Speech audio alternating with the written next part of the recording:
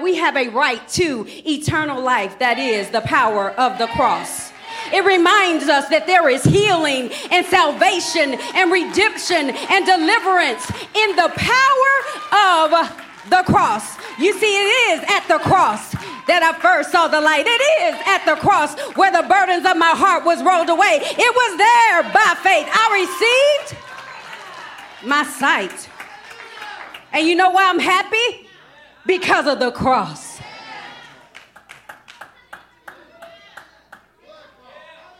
Can you imagine? Can you imagine being there? Can you imagine living in those times? Can you imagine what it could have possibly felt like to witness the matchless Savior being hung on a cross? Just point to yourself and say, for me.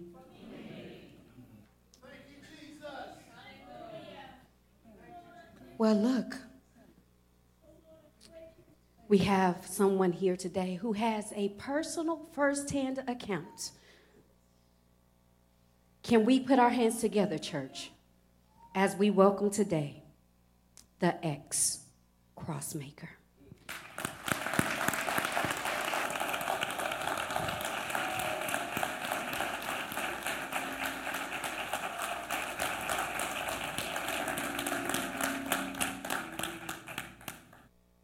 Shalom.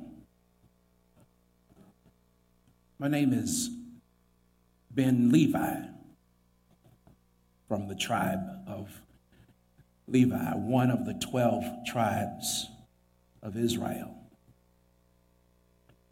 My former occupation was that of being a crossmaker. Just like to set in context what it meant to wear the title of being a crossmaker. To be a crossmaker was kind of like taking claim to making electric chairs. Electric chairs are the symbol of death. Back in my day, during the height of my occupation, the cross was a symbol not of feigned glory, but the cross was a symbol of death. It was a thriving industry to make crosses during the time that I was actually on the scene. I made a real good living making crosses until that ill-fated Friday. I'll never forget. And so usually it's this time of year that I get invitations to come and to tell my testimony about my life and what it felt like to be an ex-crossmaker. I want you to understand that my profession isn't one that rallies or invites huge celebration. As a matter of fact, I was highly reviled, kind of like a tax collector. Was ostracized, and not too many people wanted to have a whole lot to do with me. But you see, I got sucked into this thing because of money. The money was good. The money was flowing, and whenever you sign a deal with the devil, it can be hard. It can be hard to escape. And because I pledged my allegiance to King Herod, it was as though I had sold my soul for a pile of lumber. Think about it. The guilt of being a former crossmaker. It was my handiwork. It was my craftsmanship that created the torture device that God himself would die on. That's hard to get out of my head, the guilt that comes behind those kinds of thoughts, that I created the cross that Jesus was cruelly crucified on. Well, where it all started, I never grew up wanting to be a crossmaker. You must understand that. That's not something that was down in my blood. It wasn't in my genes. I wasn't having dreams of being a crossmaker. As a matter of fact, I kind of got happenstance. By way of happenstance, I fell into this profession. My parents, you must see, my parents, they were shepherds, and Dad thought it was best if he diversified. And so what Dad did was he decided to send me to tailoring school.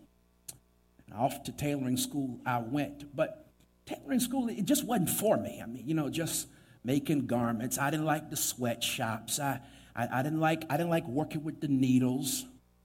And while I was away at tailoring school, and just to be real honest with you, the professors were boring. While I was away, though, I picked up an internship at the local sawmill. Boy, those were the days. I picked up the internship because I was just trying to pay my way through school. But it was something about being there at the sawmill. It was the conversation that happened. Nothing like lumberjack talk. I liked being around those hard, rough hands, those men, I think your president would call it, that always shared locker room talk. I kind of liked that, and it was something about me and them that they welcomed me with open arms, and I kind of found that I had a niche for working with wood. You see, in Jerusalem back in that time, the economy was booming. I never would have thought that it would have taken so much. But here I was being funded and enjoying the ride. You know what? I never went back to tailoring school.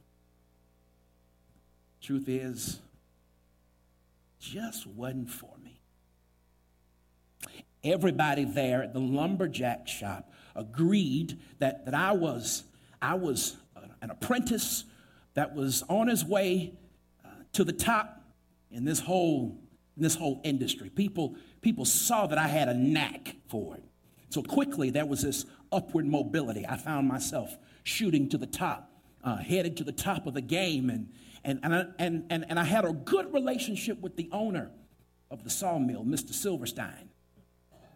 It's one thing to be in good relationship with the workers, but it's another thing to be in good relationship with the owner.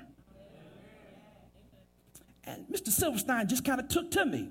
You know, I know the people have been talking about me, and I guess, and, talking about my knack and this, that, and the other. And Mr. Silverstein started spending time with me and teaching me about what it was like to run a sawmill and own a sawmill. And as he would spend time with me, there was this relationship that was forged that went beyond just lumber. And Mr. Silverstein had an odd situation because he didn't have any family. And he was just kind of like the sole proprietor, and there was nobody else in his family that he was training as another young familial apprentice. He was just kind of running it on his own. And so it's kind of like when I showed up, I was meeting one of his needs, and when he showed up, he was meeting one of my needs. And because he didn't have family, he just kind of took me in. And you know what? Before long, Mr. Silverstein made me a junior partner of the sawmill. See, when you treat folk right, they treat you right. So there I was doing it. Had my business cards made. I walked with a new strut. I traded my hoopty in and went and bought me a Benz and put some new shoes and feet on it, put some rims on it, and put a little system in there. And I was doing it. And suddenly, out of nowhere, the one who was like a second dad to me died. What am I going to do? Here I am, not just losing a boss, but I lost a friend. So I got this interesting news because the executor delivered me a message that I was now the inheritor of the sawmill. Yeah, you look at me like I was looking at him. I couldn't believe that I had inherited the entire sawmill. Now, I'm the head man in charge. But there was something going on in the economy that kind of threw things for a loop. A really bad recession hit. Things kind of just hit the bottom, and folk were losing jobs. People were losing homes.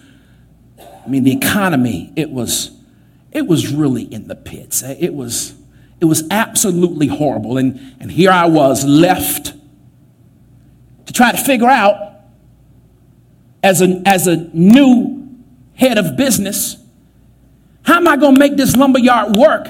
How am I going to eat? How am I going to feed my family? What am I going to do? And you know what? I had money troubles. But the Romans were conquering so much. And I never will forget that day when the Roman military exec showed up at my house or my office. I couldn't believe, y'all, the biggest order we had ever gotten in our company was when that Roman military exec asked me to make 2,000 crosses. 2,000 crosses. Here we are. We had been making furniture and other kind of, wooden things, and we weren't specializing in crosses because I knew what a cross was. I knew what the Romans were going to do with that cross. And 2,000? And it was kind of like joy and pain. The joy was, I'm about to get paid. The joy was, now I can take care of my family. But the pain also settled in because I knew that if I took this job, that was it. You see, Herod, he was like all in or nothing. Herod was like, once you start working with him, you can't stop. And I quickly signed on the dotted line. Y'all can understand, right? You get it. You get it. I take care of my family. Don't judge me. Don't judge me for what I did. I had to take care of my family. Who else was going to feed them? Who else was going to take care of them? I had to take care of my family. I didn't want to do it. I really didn't want to do it, but I had to, right? But please don't leave me out here about I had to do it. That's what I kept telling myself, that I have to do it. I have to do it. The Romans were nobody to play with. The Roman dynasty was really that. It was a dynasty. The Romans were a force to be reckoned with. They were on the scene for like 500 years, dominating. They had territory that went as far as the Ganges River and then down into Assyria and into Babylon and over to the British Isles. The Romans, their dynasty was clearly established, and nobody messed with the Romans. Nobody took mess from the Romans. But they were a cruel people. Oh, they were mean. They wouldn't give you another chance. You crossed the Romans, you were going to end up on a cross. And don't even think about speaking bad about Herod. Y'all enjoy freedom of speech. Wasn't no freedom of speech for me. Not in my day. Where you enjoy being able to say what's on your mind because Constitution provides that kind of ability. Not for me. You speak against Herod, and they were after you. They were coming for you. And they weren't going to be nice when they showed up. So how do you deal with crucifying folk? I wasn't the one putting them on the cross. I was just making the cross. I mean, doing some R&D, some research and development. Every now and then I'd have to show up and go over to where they were. And I know it's going to sound bad, but I witnessed so many crucifixions until it really kind of just numbed me.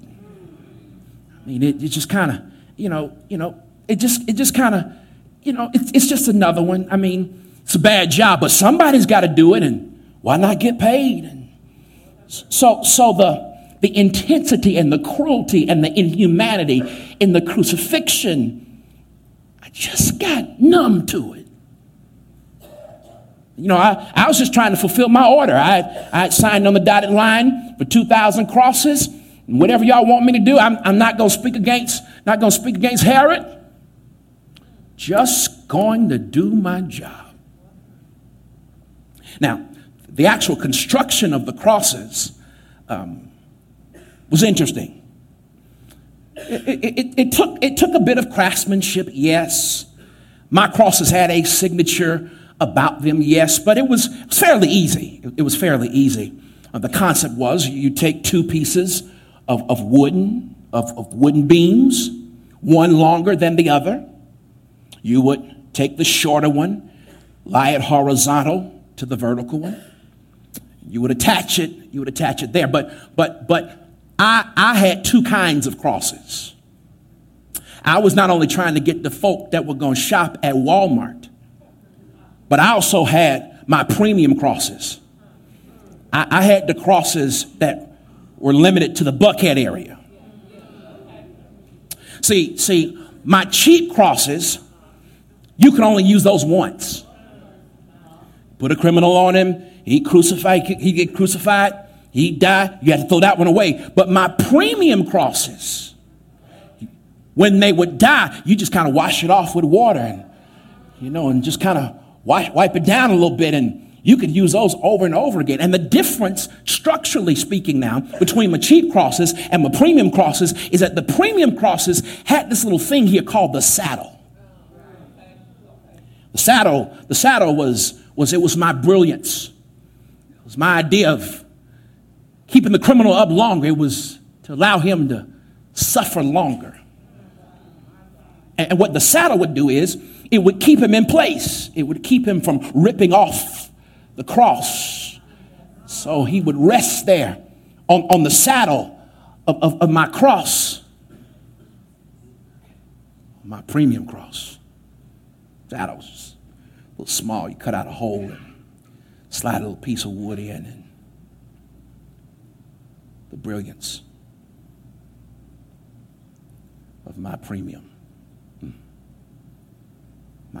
cross. Excuse me, I just had a flashback that I was thinking about my old days, that I was the one whose craftsmanship would be used to crucify Jesus.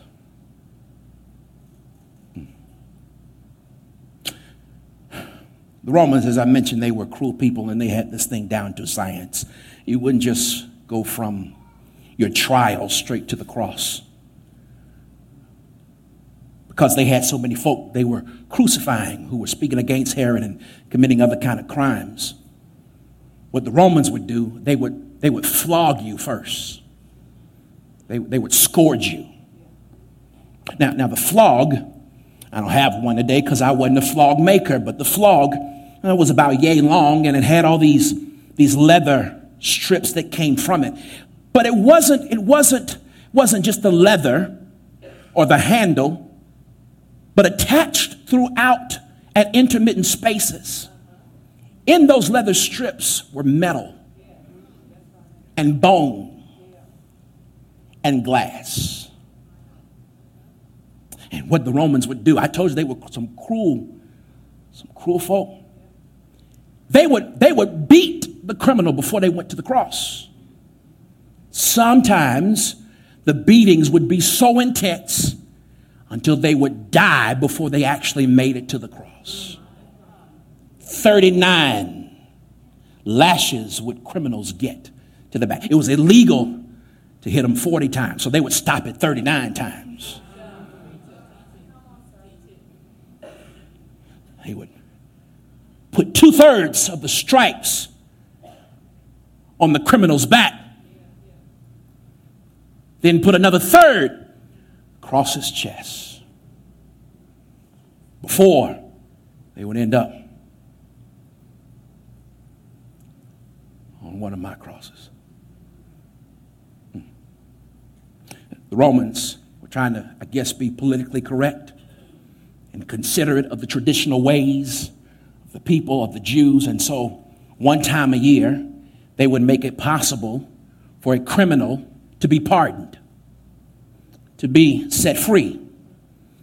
And so this just happened to be around the time that I was there, and it was Passover time. The Jews were celebrating, and just kind of to make peace with the Jews as a goodwill gesture, if you would, they put on this show. About 3 million folk gathered, and it was left up to the people. Who do we free? Do we free Barabbas, or do we free Jesus? Now, this was the same Jesus that 1 week ago had ridden into town, and they had put palm leaves down, and they had cried, Hosanna, Hosanna. The same crowd of folk are there, and they put up Barabbas. Let me tell you, Barabbas' rap sheet was so long and so bad, I don't even want to defile your thought process to tell you what this joker had done. Jesus is being brought up on trumped up charges, such as the fact that he was proclaiming to be the Son of God. And do you know, when they put Barabbas and Jesus up and asked the question, who do you want? The crowd began to cheer, Barabbas, Barabbas, give us Barabbas. So this criminal, Barabbas, gets freed. Now, Jesus, slated for crucifixion. That dreaded night. You know, it's kind of like I remember it like it was yesterday. That Thursday night. At home in bed, lying next to my wife. Bam, bam, bam, bam, bam, bam, bam. This knocking came at the door, this violent knocking, and it wasn't any of my neighbors. I mean, the kind of force that was being executed in that knock, it sounded like it was coming from a Roman soldier, and indeed it was, and fear immediately gripped my heart because I started thinking, have I done something? They ain't coming for me. Maybe it's an emergency. Maybe my thoughts were just all over the place. And so I jumped up, I put on my tunic, I kissed my wife just in case I wouldn't see her again. And I rushed down to the door, opened the door. As I'm on my way to the door, I hear, Levi, Levi, open up in the name of the Roman government. And I thought about it. Oh my God, that document that I signed. And after breaking a brief moment of paralysis, I knew I couldn't hide. I knew they knew I was at home. I opened the door, and there they were. I could just hope that what I was about to hear didn't directly involve me. But there was a trial that was going on. Because this Jesus that the crowd ignored is now on trial. The problem is, it's illegal to have trials at night. Judges don't sit on the bench to conduct trials at night. It's illegal to have trials at night, but yet there was a trial that was going on, and as that trial was going on, the Roman soldier started to give me a little inside information, and he started to kind of tell me that it wasn't looking good for that wretch named Jesus. He was fairly certain that there was going to be a crucifixion on Friday, and that the reason why he was there was because he needed some more of my crosses. He started off saying, we got 2 additional thieves that we're going to crucify next to Jesus. And I broke in. I said, I already made those crosses, because I was trying to stop them from thinking. I didn't want them to cut off my stream of income. I'd already done what I was supposed to do. I'd already made those first 2 crosses. I was waiting for y'all to come and pick up the crosses tomorrow morning. He says, that's not it. I understand that, but we need one of your premium crosses. I said, all right, no problem. I'll just stay up all night. I'll get it done. Because, my name was signed on that contract. I stayed up all night putting together one of my premium crosses. And before the sun came up that Friday morning, I had delivered the crosses to Antonine's fortress, which was right next to the temple area. Y'all, I was tired. It had been a long day at work. My sleep had been interrupted that night. I had worked for the early part through the wee hours of the morning. I couldn't get to any of my workers, so I had to transport these 3 crosses. I was tired, but I did it. I got it done.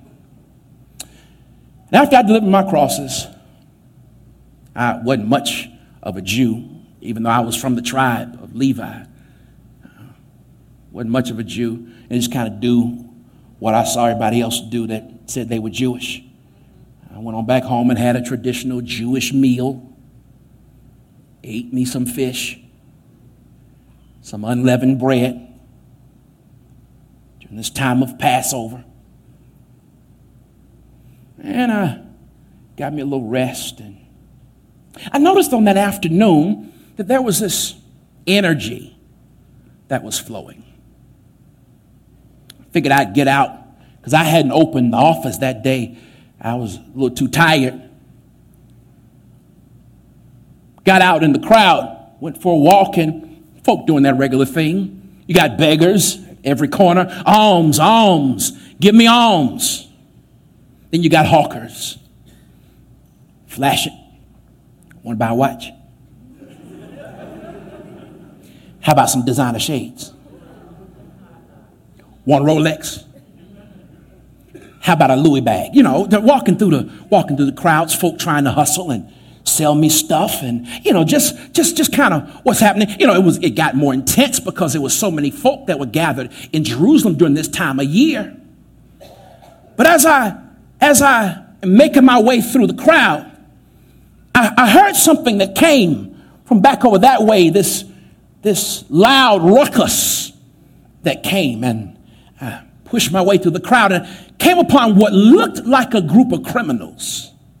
They were all huddled around this one man, spitting on him, jeering at him, cursing at him, and they kept calling his name, Jesus. There he was, the sense and the target of all of their hatred. He looked so bad. Clearly, he had been scourged. He had a wreath on his head. His hair was caked up with blood, and his clothes were stuck to his back. And then I saw it. Then I saw it. Carrying on his back was one of my crosses. Carrying on my back, carrying on his back was one of my pieces of craftsmanship that looked like what I just delivered earlier that morning, and something different about this time. Seeing this cross on his back.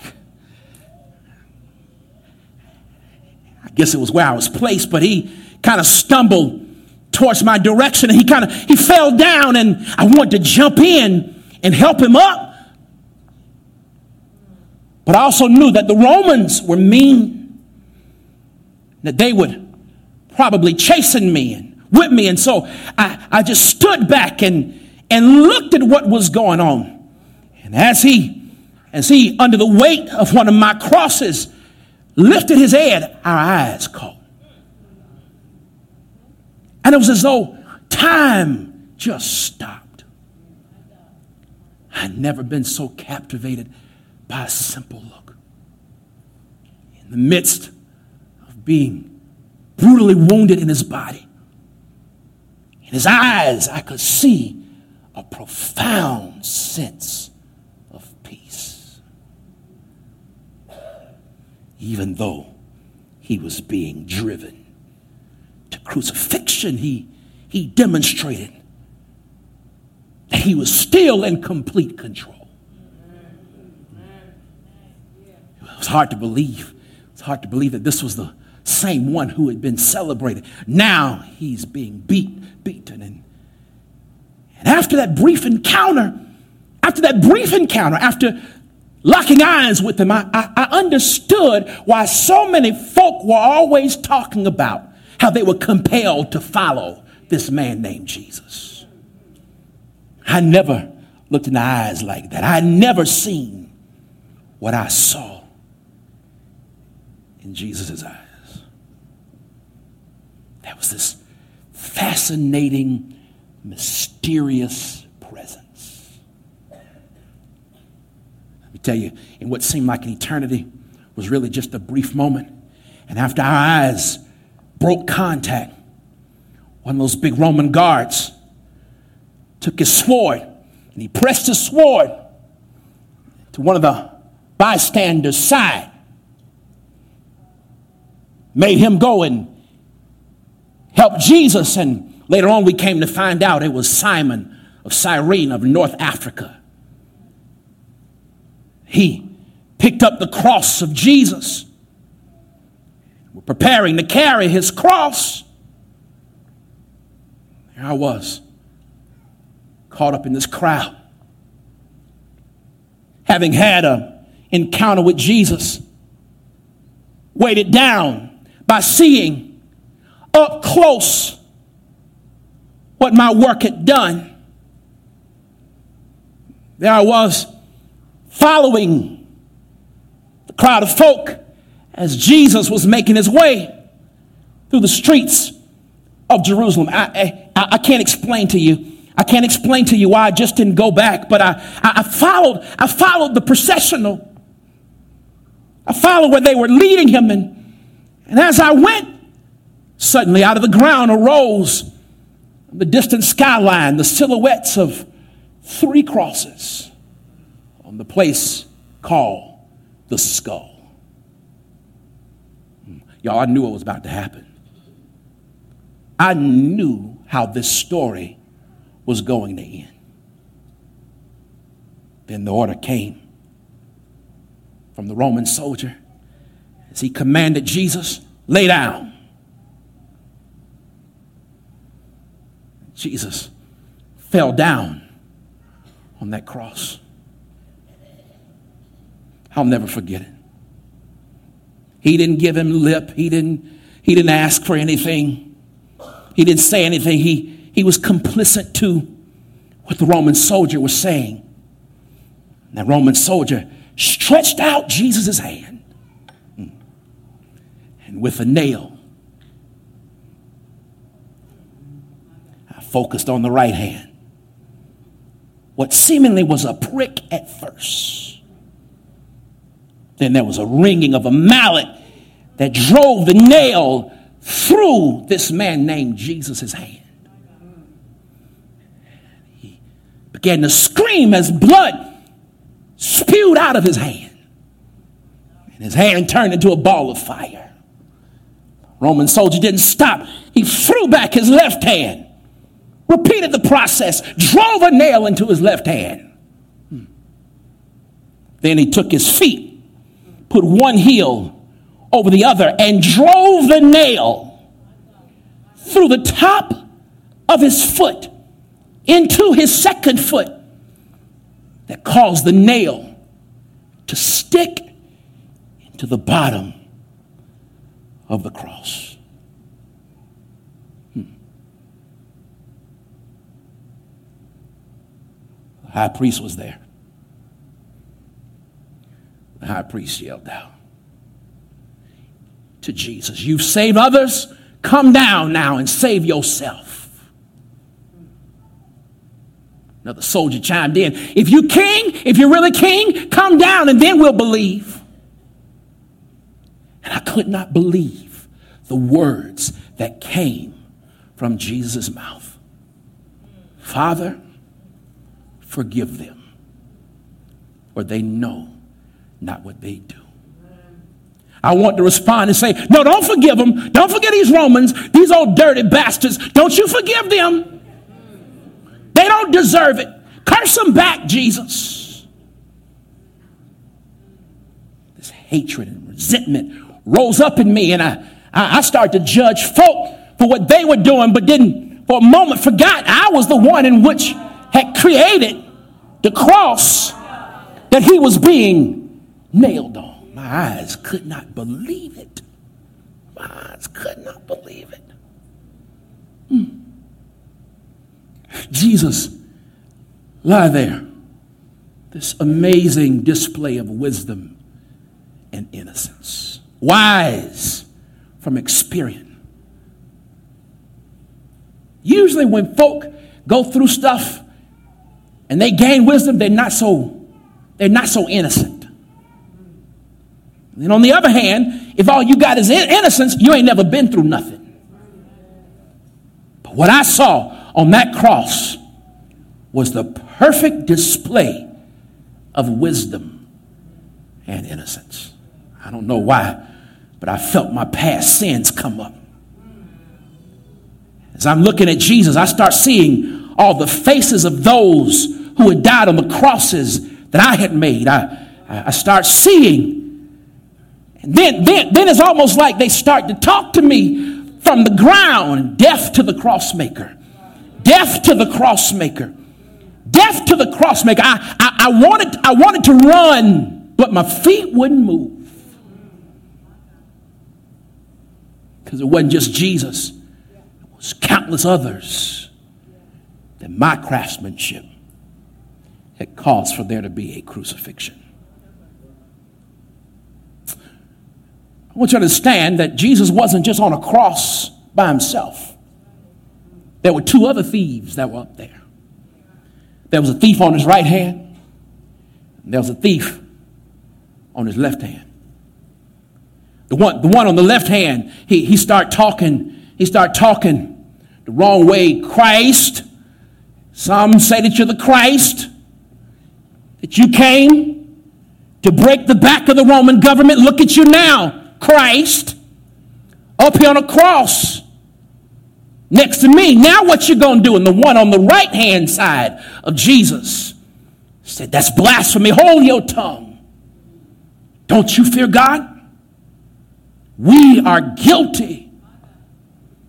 But this man in the middle has done nothing wrong.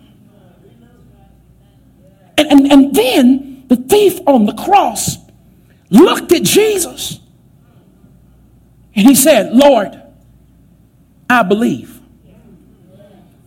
Just two words. Out of all of the stuff that he had rightly done to be on the cross, he's been crucified too. He tells Jesus, "Lord, I believe." And do you know what Jesus said as he hung on that cross? He says, "This day you will be with me in paradise."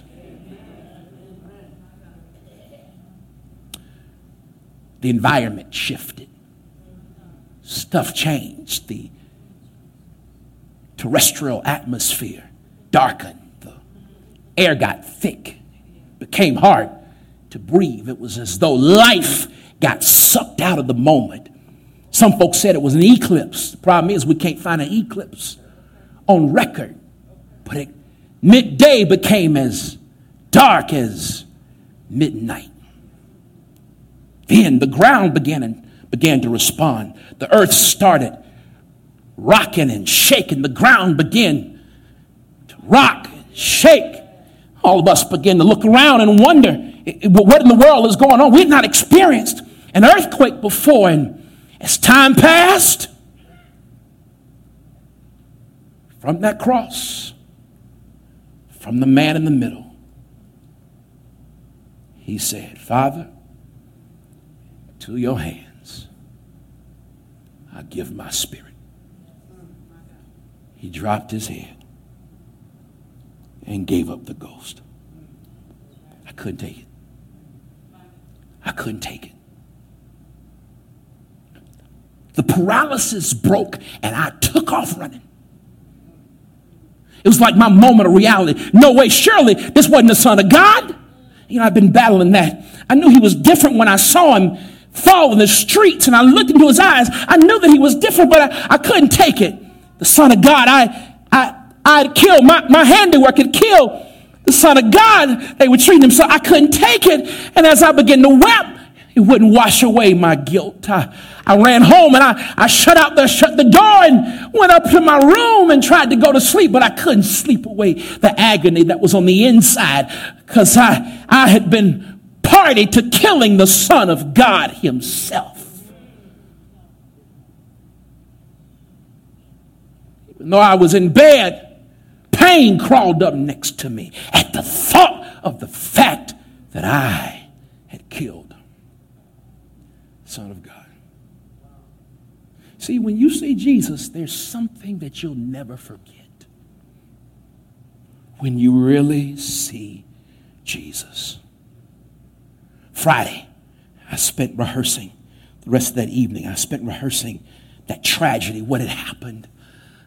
Comprehending the enigma of the cross. And after thinking about it all night, what had happened was incomprehensible. I was sad. It was dreadful. It was painful. This painful reality that I had made the cross that Jesus had died on. Saturday came and it was worse than Friday. The reality hit me that this would be a day that God wouldn't be on earth. At least Friday we'd had him a half a day.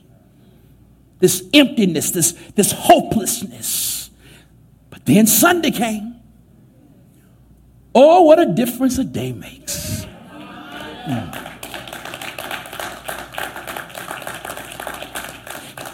Sunday had a different feel to it.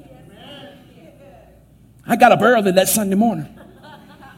And I started kind of trying to get myself together. And I noticed that it had a different feel. There was like joy. I think that's what y'all church folk call it. It's like joy in the streets, and people were speaking in soft hushes as though something was going on, that there was news that was traveling throughout the streets of Jerusalem. And I knew it wasn't news that was minimal. It was maximum. Everybody was talking about this little buzz. And I got the first bit of tea. Somebody spilled a tea, and somebody first told me there was some women that had been detained at an empty tomb. I said, what? Some women at an empty tomb? Then the second bit of tea came in, and they said they're looking for disciples for grave robbery. They're looking for disciples for grave robbery. Like, so empty tomb, disciples on the run. Then the last bit of tea came. He has risen just as he said he would. Y'all know how it can be. You know, you can kind of get in yourself because you start trying to figure stuff out. So I'm thinking at best, this is some kind of conspiracy. At worst, it's some kind of hoax. So I'm trying to disqualify, the fact that they'd given the report, an empty tomb, the disciples on the run, somebody shouting out, he's risen. I figured the only way to really get peace about what had happened was to go to the grave and see it myself. I wanted to see an empty tomb. So you know what I did? I picked up my tunic and I headed to the tomb.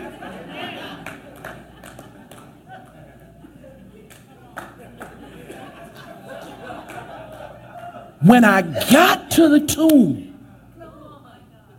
when I got to the grave, it was like a crime scene. They had police officers and FBI and Roman soldiers, everybody. I mean, they were detaining everybody. Then they had this little group of ladies that was sitting over here in the corner, and they were interrogating her. And the lady started saying that we came to just embalm his body, but the stone was rolled away, and he wasn't in there. I started ear hustling because I watched him die. I started ear hustling. Tomb was empty. Stone rolled away. And then the next part kind of freaked me out. They said there were some angels that were sitting on top of the empty tomb that asked him the question, why do you look for the living amongst the dead? He has risen just like he said he would.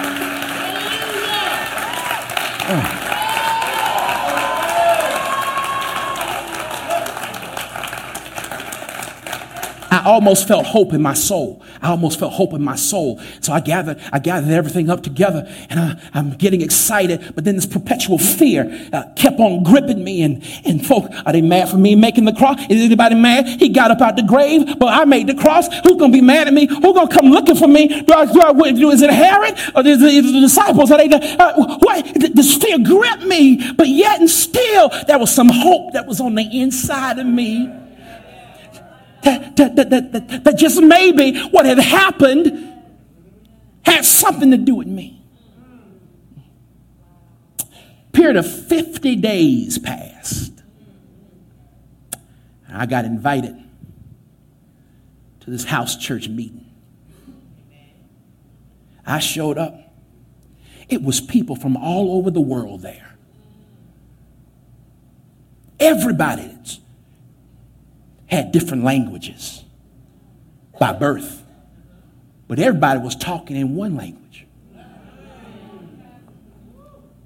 They were reporting that just the night before, the Holy Ghost had descended and sat on everybody's heads like tongues of fire. And so, even though they were from different countries and had different native languages, they were talking in one language. They were still on fire for what had happened just the night before. This man named Peter was up preaching. And the disciples all gathered around. They had this look of excitement and joy on their face. They weren't running anymore. Peter's preaching. But I tell you, it's one of the best sermons I ever heard. But that joker, he was preaching the house down. But in the middle, I couldn't take it. See, I didn't grow up in church. I don't understand church culture. I shouted out, how do you know that Jesus was the Holy One of God? I know, it sounds a little audacious, don't it? Talk to the preacher like that. But the preacher didn't talk back. The other people that were there start testifying. There was a woman of Nain who had a son who had died. And she was on her way to the funeral home to bury her son. So she said, I know he's alive. Said, I was walking one day and he stopped the funeral procession and gave me my son back. I know he's alive. There was a couple there from a wedding that Jesus had done at Cana of Galilee. They stood up and started testifying to me. They said, we were at our wedding and we ran out of wine and Jesus turned water into wine. I know he's the Son of God. Then there was this brother named Legion. His testimony kind of got me. He said, I had been full of demons. But one day I met Jesus and he cast the demons out of me and now I'm free. I used to cut myself and do harm to myself. I don't want to do that stuff no more. I know that he's alive. Then there was the invalid. That was the man who had been sick for 38 years. And every time the water would get troubled, He would want to get in and somebody would jump in front of him. And Jesus came up behind him and said, do you want to be made whole? And I said, yes, I do. And look at me now. I still got mobility. I got action. I know that he's alive. But all that came from folk who met him while he was alive. I need to hear from somebody who had met him since he had gotten up. That's when Peter spoke up and he looked at me. He said, though your sins are like scarlet, they shall be made white as snow. Some went all over me when he said that. Then the Apostle John said, he is faithful and just to forgive us of all our sins. And I felt some wake up on the inside of me. I felt that I was being regened. I felt that I was getting an upgrade on my system, that there was something that was happening on the inside of me. I believe I ain't the only ex-crossmaker. I believe that there's some other ex-crossmakers in this room. You're an ex-liar. Your lies, he died for on the cross. I got some ex-thieves in here. You didn't steal, you didn't break in and steal, but you steal on your taxes. You steal paper from the office and you bring on company pens and you take more cookies than you should take. You an ex-crossmaker. I got some ex-fornicators that are in here. You used to hit it and quit it. You used to bounce from bed to bed. I got some ex-adulterers in here. Even though you were married, you would tip it out. You would creep. I got some ex-crossmakers in here.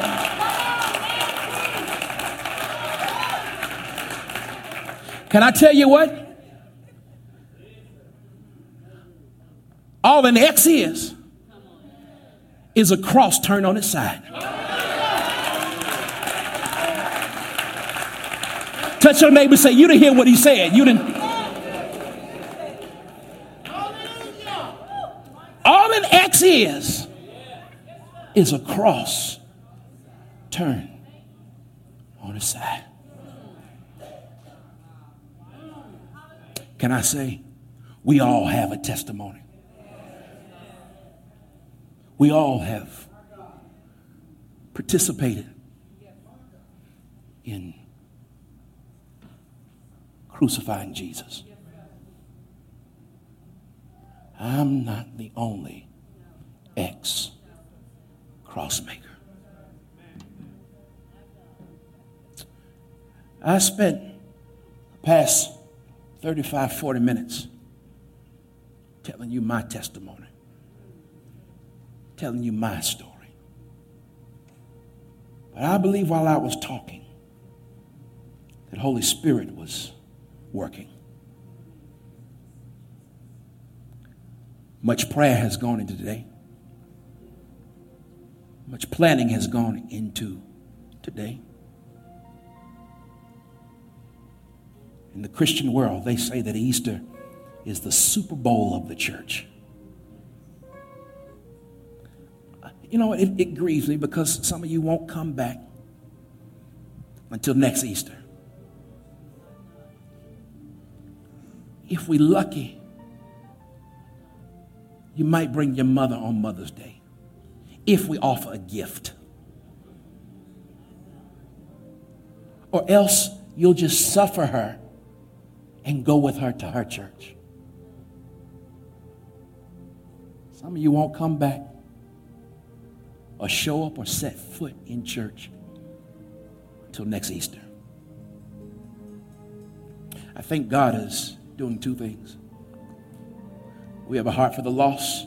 We started Relevant Life TV because we want to reach the unchurched and the de-churched, people that haven't found a place and where to connect. And the gospel and the preaching of the gospel just doesn't make sense. They don't find the relevance in the Word of God. But if there's anything that will work, it is the Word of God. Two groups of folk that I'm looking for. In the 11 years that we have been doing church, we've never targeted. I've never prayed and asked God to send me somebody else's members. Church transfer doesn't excite me. God calls you, I'm happy to be your pastor. We're happy to be your pastors. We'll do our absolute level best. But if you think we got it all right and that we don't make mistakes, you might not want to join. But I know that God sends people that share the same values as we do. We would absolutely love for you to join, be a part of this church. It's one group of people. Here's the second group of folk that I'm really, really interested in. Maybe you were invited to this place today and you just didn't have nothing else to do. Or maybe you had a new outfit and you wanted to rock it to church. But you got plans that includes mimosas and bellinis after you leave church, and maybe a booty call.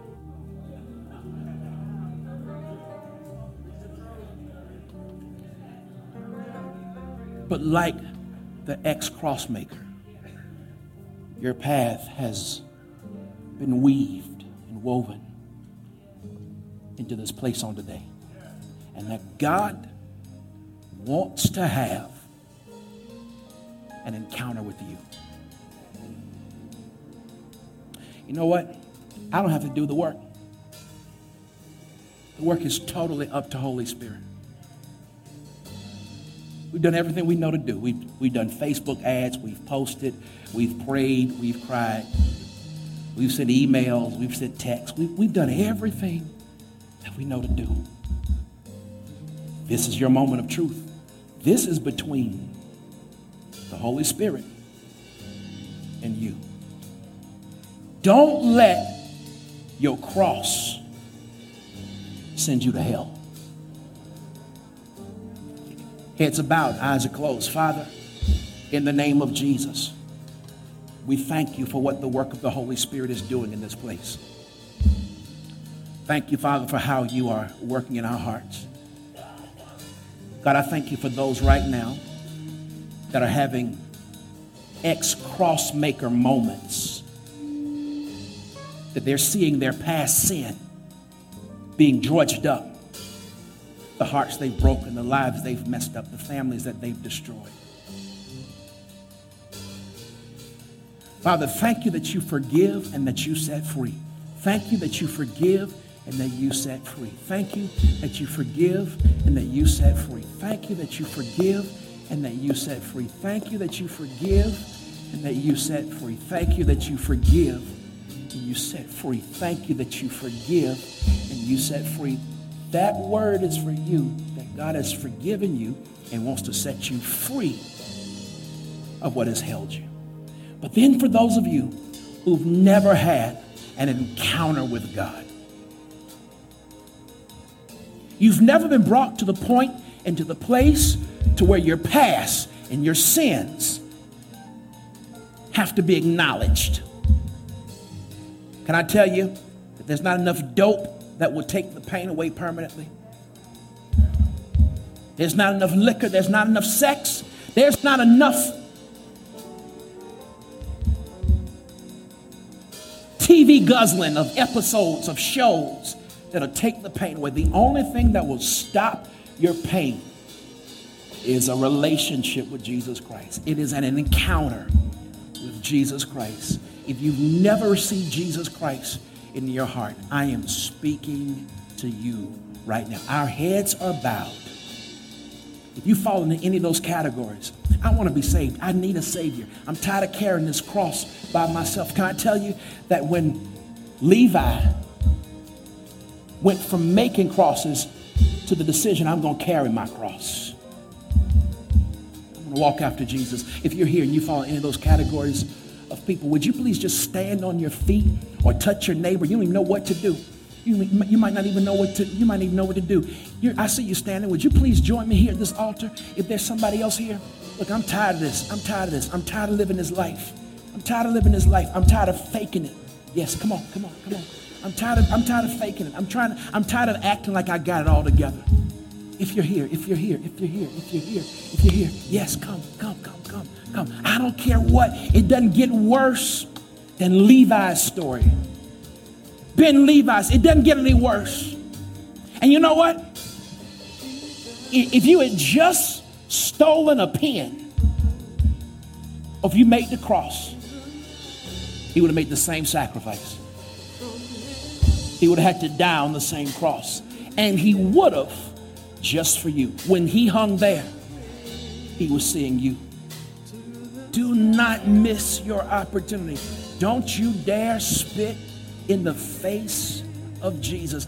God is giving you another opportunity. God is giving you another chance to get some stuff right. If I got believers, you're praying with me. You're praying with me. You're praying with me. You're praying with me. You're praying with me. I can't wait until we start seeing folk come in here because they're tired of living in crack houses. And the testimony, I used to lay on my back to get paid. I used to sling dope. Oh, we got some exes here, don't get me wrong, but I'm talking about when that becomes normative because the gates of hell are being stormed. If you're here, I want somebody to pray with me. I just need somebody to join their faith with me. I'm talking to you. I'm talking to you too. I'm talking to you too. Want to be filled with the Holy Spirit? You're ready for your next? God is waiting for you. God is waiting for you, my brother and my sister. God is waiting for you. This isn't a production. This isn't about entertainment. We have treated this thing like the only thing between you and hell is this moment. Did you hear what I said? We have treated this moment like the only thing between you and hell is right now. Do not seal your fate. Do not seal your fate.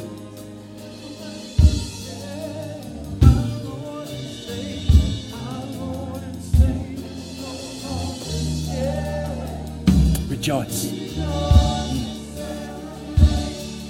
'Cause he's alive. He lives.